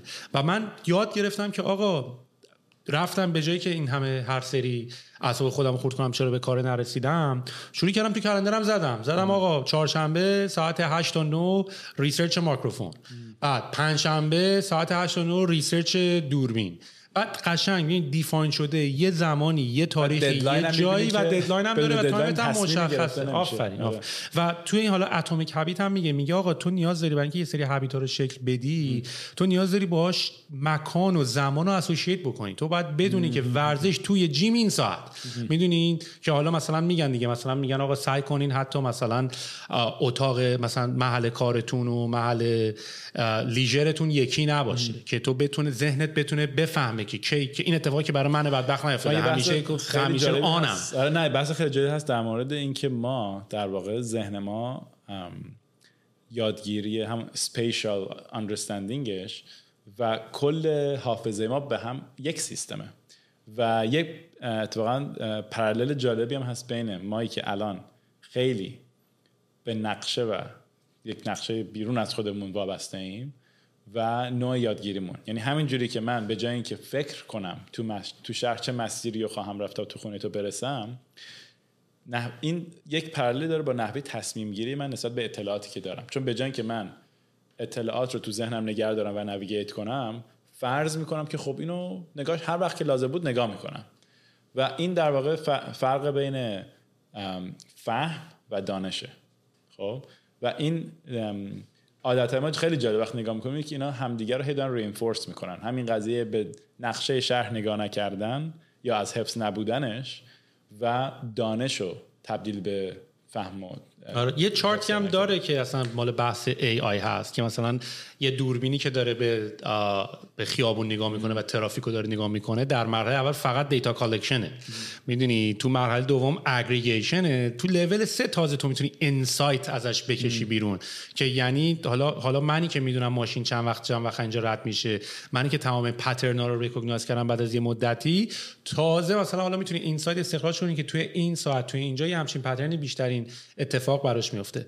ولی با تمام این اوضاع من یه چیزی که خیلی من هر چقدر سنم داره میگذره زندگی داره برام خیلی هیجان انگیزتر میشه. میدونی اولا خودمو دارم بیشتر میشناسم، چون من میدونی من اصلا خودمو نمیشناسم. میدونی من هر روز اینجوری این چیه میدونی و مثلا اینجوری مثلا من از چه چیزای خوشش میاد. مثلا من خودم اینجوریم که خب تو خورش قیمه دوست داری، خب میدونی اصلا از آش بدت میاد. میدونی هنوز دارم خودمو یاد میگیرم، هنوز خودمو دارم میشناسم و این ابزرو کردنه خیلی برام جذابه. و بعد این سویچ ها و کنترل ها و این هکینگ ها هم یاد گرفتن به جذابیتش خیلی بیشتر میکنه. یعنی تو میتونی خیلی سریع به نظر من خیلی میتونی یه انرژی منفی تو خودت بگیری عجب دنیایی و ما چقدر آدمای در و داغونی هستیم و انسان این چه زندگیه، یا میتونی واقعا پر از شور و شعف باشی و اینکه عجب چیزای باحالی هستیم. همین قضیه که بازی که گفتی میخوای وارد بازی بشی یا نه؟ آره. و تنها جوری که میتونی وارد بازی بشی اینه که یک موقعی تصمیم که من قوانین بازی رو مجبورم قبول کنم که بتونم بازی کنم. بعدش داری بازی میکنی دیگه، تفریح شروع میشه. ولی بعد یک چارچوبی رو تجربی و به نظر من اینی که میدونی این بازی رو کردی و بازی تو انتخاب کردی دیگه اون میگن هپینس یا خوشحالی اینه که تو هر کاری رو که میکنی از نتیجهش برات فرق نمیکنه. میدونی یعنی اکسپکتیشن نداری. میدونی یعنی مثلا تو مثلا من میرم سر کار یه کاری رو میکنم، میرم شرکتمو میزنم، شرکتم شد دمم گرم نشد، میدونی اگه اذیت بشم اون وقت مغزم داره منو کنترل میکنه. یا مثل کادو تولد که یکی میاد تو کادو تولد میده ولی حالا کادو تولد من بشه تو به من ندی. میدونی تو واسه خودی اکسپکتیشن ساختی، تو اصلا کادو تولد دادی. مثلا اکسپکتیشن که خدای چیز دیگه اصلا نارضایتی از اکسپکتیشن حالا که نباید داشت. باز اینا باز برمیگرده من همش اون مثلث چیزو سروایوال رو نگاه میکنم که آره لول اول باید داشته باشی و لول دوم به بعد دیگه آقا بازی کن. ولی خب جوابم به تو این بود که تو وقتی میدونی بازی رو انتخاب کردی دیگه باختش خیلی ناراحت نمیشی. تو مگه سوپر ماریو رو میگیری دست اول که تا آخرش نمیری که میدونی دست 10 بار باید بخوری زمین تو اصلا نمیشه، اصلا مسخره است اگه بتونی تا آخرش. و این اتفاقا همین دقیقاً فکر کنم یک لول جدید بازی مثال خیلی جالبیه که تو نمیدونی این لول اصلا چه شکلی خواهد بود. اتفاقا خیلی مثال خوبی برای اینکه فقط از اون گیم اووراست که تو یاد میگیری دیگه. برای من لایف ایز ا گیم، برای من دنیا این گیم اوورا جمع میشه. بعد تو اتفاقا به نقشه ذهنیت از یه دونه از مرحله سوپر ماریو فکر کنی، نقاط دیتا نقاط گیم اووره. اون جاهاییه که اینجا افتادی، اینجا دیوار بالا، اینجا نمیدونم قوله اومد و یه پادکست خیلی جالب دیگه هم هست به اسم On Bleep On Fuck Your Brain که یه خانم تراپیستیه و اون یه اپیزود خیلی جالبی داره که در مورد همین قضیه به نتیجه رسیدن صحبت میکنه. میگه آقا جان مثلا تو میخواستی 5 تا مشتری جدید پیدا کنی و تصمیم گرفته بودی که من 100 ساعت وقت میذارم به این 5 تا مشتری پیدا میکنم. 100 ساعت وقت میذاری به جای 5 تا یه دونه مشتری پیدا میکنی. تنها چیزی که یاد گرفتی نه در مورد کوالیتی تو فلان هیچ چیزی جاجمنت نیست. تنها یاد گرفتی اینه که 100 ساعت کافی نیست برای 5 تا مشتری. میگم همون قضیه پوکر هستی. پترن و اصلا ما انسان‌ها موجوداتی هستیم که پترن فقط داریم ریکگنایز می‌کنیم. می‌دونی استاک مارکت مشکل ما اصلا پترنه. آره. یعنی مشکل ما اینه که ما حتما باید برای همه چیز داستان پیدا بکنیم. خب و این قضیه چی میگن؟ کازال یا افکت؟ نه کازن افکت. ما دنبال کازن افکتیم ولی بعضی وقتا چیزی کوینسیدنسه، یعنی فقط همزمانیه. دلیل علت و معلول نیست، همزمانیه. خب و ما اصلا نمیتونیم مثلا حتی مثال خیلی بزرگی وقتی یک عزیزی رو از دست میدی آدما تا مدت‌ها دنبال اینن که چرا.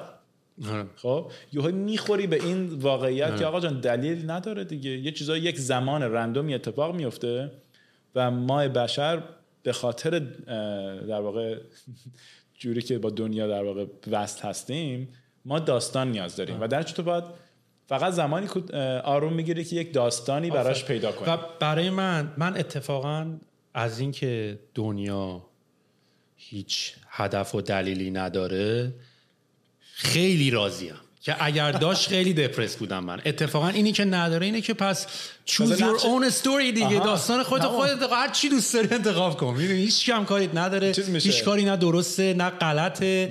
میدونی ماینکرافته. آره دقیقاً. مثلا این کتاب یک کتابی هست Conversation with God یا گفتگو با خدا که واقعا یکی از پرتاثیرگذارترین کتابای زندگی من بود. ولی مثلا توی یک نکته که داشت میگفت آقا در خونه‌ت اگه پنجره اگه بازه نه خوبه نه بده. یه بادی داره میاد تو، هوا خنک شده، سرد شده. اینی که هوای خونه‌ت سرد شده هم باز نه خوبه نه بده. تو تصمیم میگیری. هیچ چی نه خوبه نه بده. همیشه همه چی نتیجه یه کاریه که کردی. میدونی و به نظر من اینی که دنیا نتیجه کارهایی که تو کردی و خیلی هم استوری خاصی هم نداره. استوریش هم اتفاقا خیلی جالبه، یعنی تو بحث اِوولوشن من اتفاقا خیلی علاقه دارم به اون موضوع. ولی در این که واقعا از هول این داره میره جلو، کل یونیورس از هول داره میره جلو و تو یه داستانی نداری که قرار باشه که هدفمند باشه چرا من هستم و من بمیرم چی میشه. اتفاقا نبود این قضیه برای من خیلی فان‌تره. وقتی که مردی که دیگه برات مهم نیست. تموم شد. آره. اینم ما رو یک اپیزود دیگه از لوئیس سی کی میگفتش که اونایی که یه کامیدین لوئیس سی کی دیگه میگفت اونایی که به خدا اعتقاد دارن خب اگه مردن و خب خدا که نبود که اینجوریه که خب خدا نبود دیگه، میدونی مثلا، ولی کافیه تو به خدا اعتقاد نداشته باشی و بمیری و خدا باشه دیگه اونجا دهنت کاری. اون خیلی اصلا خنده‌ای بود. اون اتفاقا یک اپیزود هیدن برین هست We Will All Die یه چیزی تو این تایتلش و در مورد همین صحبت میکنه که چرا اصلا برای ما این جهان بینیمون انقدر مهمه. برای اینکه جهان بینی ما بهش میگه یک ترور منیجمنت سیستم، سیستم کنترل ترسه.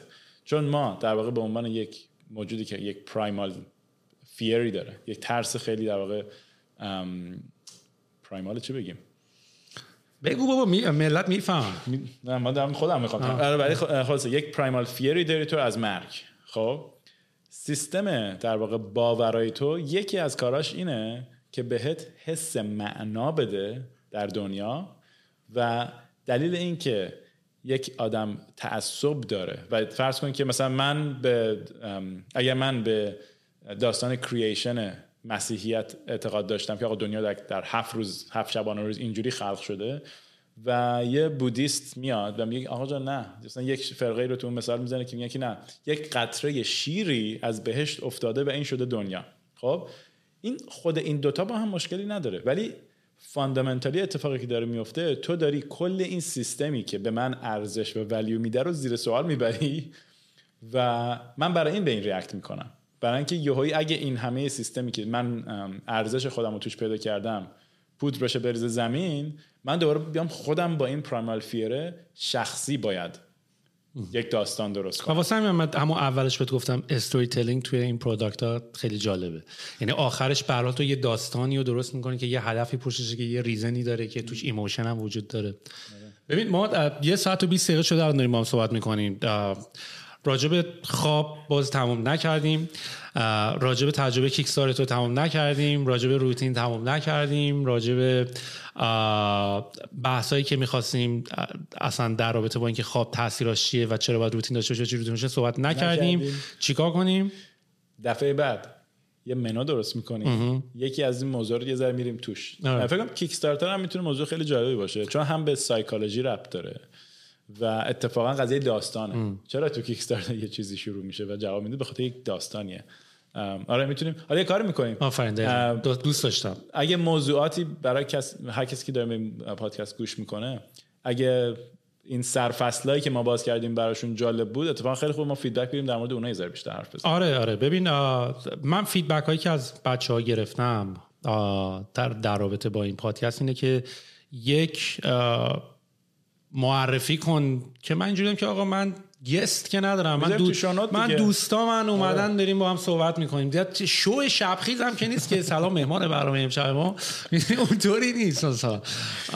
و بعدش هم اینترویو هم نیست، بعدش هم اینطوریه که اتفاقا چیز دیگه ما با یه موضوعاتی نزدیک میشیم و ربطش رو با یک موضوع دیگه اکسپلور میکنیم و میریم جلو. ولی من فکر کنم ماها دنبال یه حالت دیگه پادکست هم میتونه در واقع به جای این گفتگو، و من خودم راستش بخوای اون پادکست ها رو بیشتر بعضی وقتا ترجیح میدم، چون این یا باهات کلیک میکنه یا نه.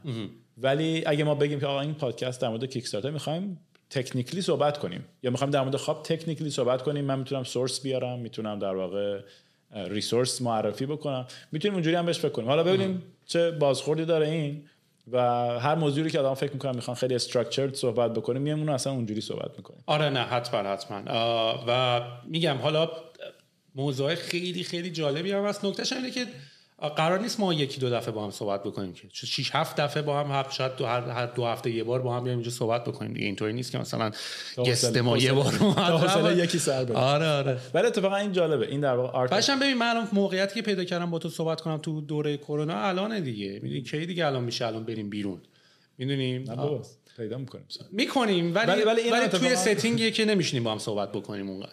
آره خیلی خوب. خلاصه ممنون از این فرصت و فکر میکنم که یکی از نکاتی هم که داشتیم صحبت می‌کردیم در مورد این شناخت خود اینه که آدم خیلی وقتا اتفاقا تو گفتگو به خاطر اینکه مجبور افکارش رو شکل بده و میک سنس بکنه کلی چیز یاد میگیره. و این فکر کنم یکی از اون چیزاست که هم تو هم مهمونات همه دارن اینو. من یه سری دوستان داشتن تکنیک‌های مارکتینگ برای مثلا این انتشار پادکست میدادم. اینجوری آقا این واسه خودمونه. من فعلا دنبال اپروچ‌های اونطوری نیستم اصلا، میدونی این فعلا مال خودمونه و داره به منم کمک میکنه و هم یاد میگیری چجوری حرف بزنی، هم فیدبک‌های بقیه رو میشنوی. همون سوم شخص است. من الان خودم دارم سوم شخص ریکورد میکنم و نگاه میکنم، میدونی، و این الان هم دارم یه ساید دیگه خودم میبینم چجوری حرف میزنی، چقدر فک میزنی، چقدر میگی، چقدر موضوع رو میری، چقدر یاوه میگی، چقدر مثلا میپری. و من هم همینا رو دارم به عنوان سوم شخص خودم نگاه میکنم. اتفاقا اینم یه موضوع خیلی جالبیه که یکی از کوفاندرها ایدیو که داشت در مورد کتابش به ما میگفت ببین من میرم این برنامه حرف میزنم، برای خودم اکثر حرفام جالبه و این دلیل دارم میگمشون، ولی من کارم اینه که تو چشمای شنونده نگاه بکنم، حرفی چشم اینا برق زد میگم موضوع کتاب بعدی پیدا شد. و اینم خیلی موضوع جالب بود که باز تو در واقع بتونی جذابیت رو از بیرون ببینی که چیز جذابیت میترشون بیرونه. و من یه باوری هم که دارم اینطوریه که چیزی که واقعا خودت ازش راضی، یعنی من بعضی موقع خیلی دنبال پیدا کردن تارگت مارکت برای خیلی کارها، چه تو پروداکت زدن، چه به اون معنای تکنیکش نیستم. ببین الان میریم دوباره توی بحث بزرگ. آره بیا خداحافظی کنیم. اسلک از کجا آمد؟ بچه فلیکر بود و نمیدونم اینا رو میخوام وارد. نه آره for sure. پس دمت گرم. پس بازم پیش ما بیا دیگه. تنها کاری که میتونم ازت بکنم درخواست کنم همین. بریم بستنیو بخوریم. بریم بستنی بزنیم. دمت گرم. قربونت. Imagine the softest sheets you've ever felt. Now imagine them getting even softer over time. That's what you'll feel with Boll & Branch's organic cotton sheets. In a recent customer survey, 96% replied that Boll & Branch sheets get softer with every wash. Start getting your best night's sleep in these sheets that get softer and softer for years to come. Try their sheets with a 30-night guarantee. Plus, get 15% off your first order at bollandbranch.com. Code BUTTERY. Exclusions apply. See site for details. How would you like to look 5 years younger? In a clinical study, people that had volume added with Juvederm Voluma XC in the cheeks perceived themselves as looking 5 years younger at 6 months after treatment. Look younger, feel like you. Add volume for lift and contour in the cheeks with Juvederm Voluma XC. Reverse signs of aging by adding volume to smooth laugh lines with Juvederm Volure XC. For important safety information and to find a licensed specialist, visit Juvederm.com. That's JUVEDERM.com. Not for people with severe allergic reactions, allergies to lidocaine, or the proteins used in Juvederm. Common side effects include injection site redness, swelling, pain, tenderness, firmness, lumps, bumps, bruising, discoloration, or itching. There's a risk of unintentional injection into a blood vessel, which can cause vision abnormalities, blindness, stroke, temporary scabs, or scarring. Talk to a licensed specialist to find out if it's right for you.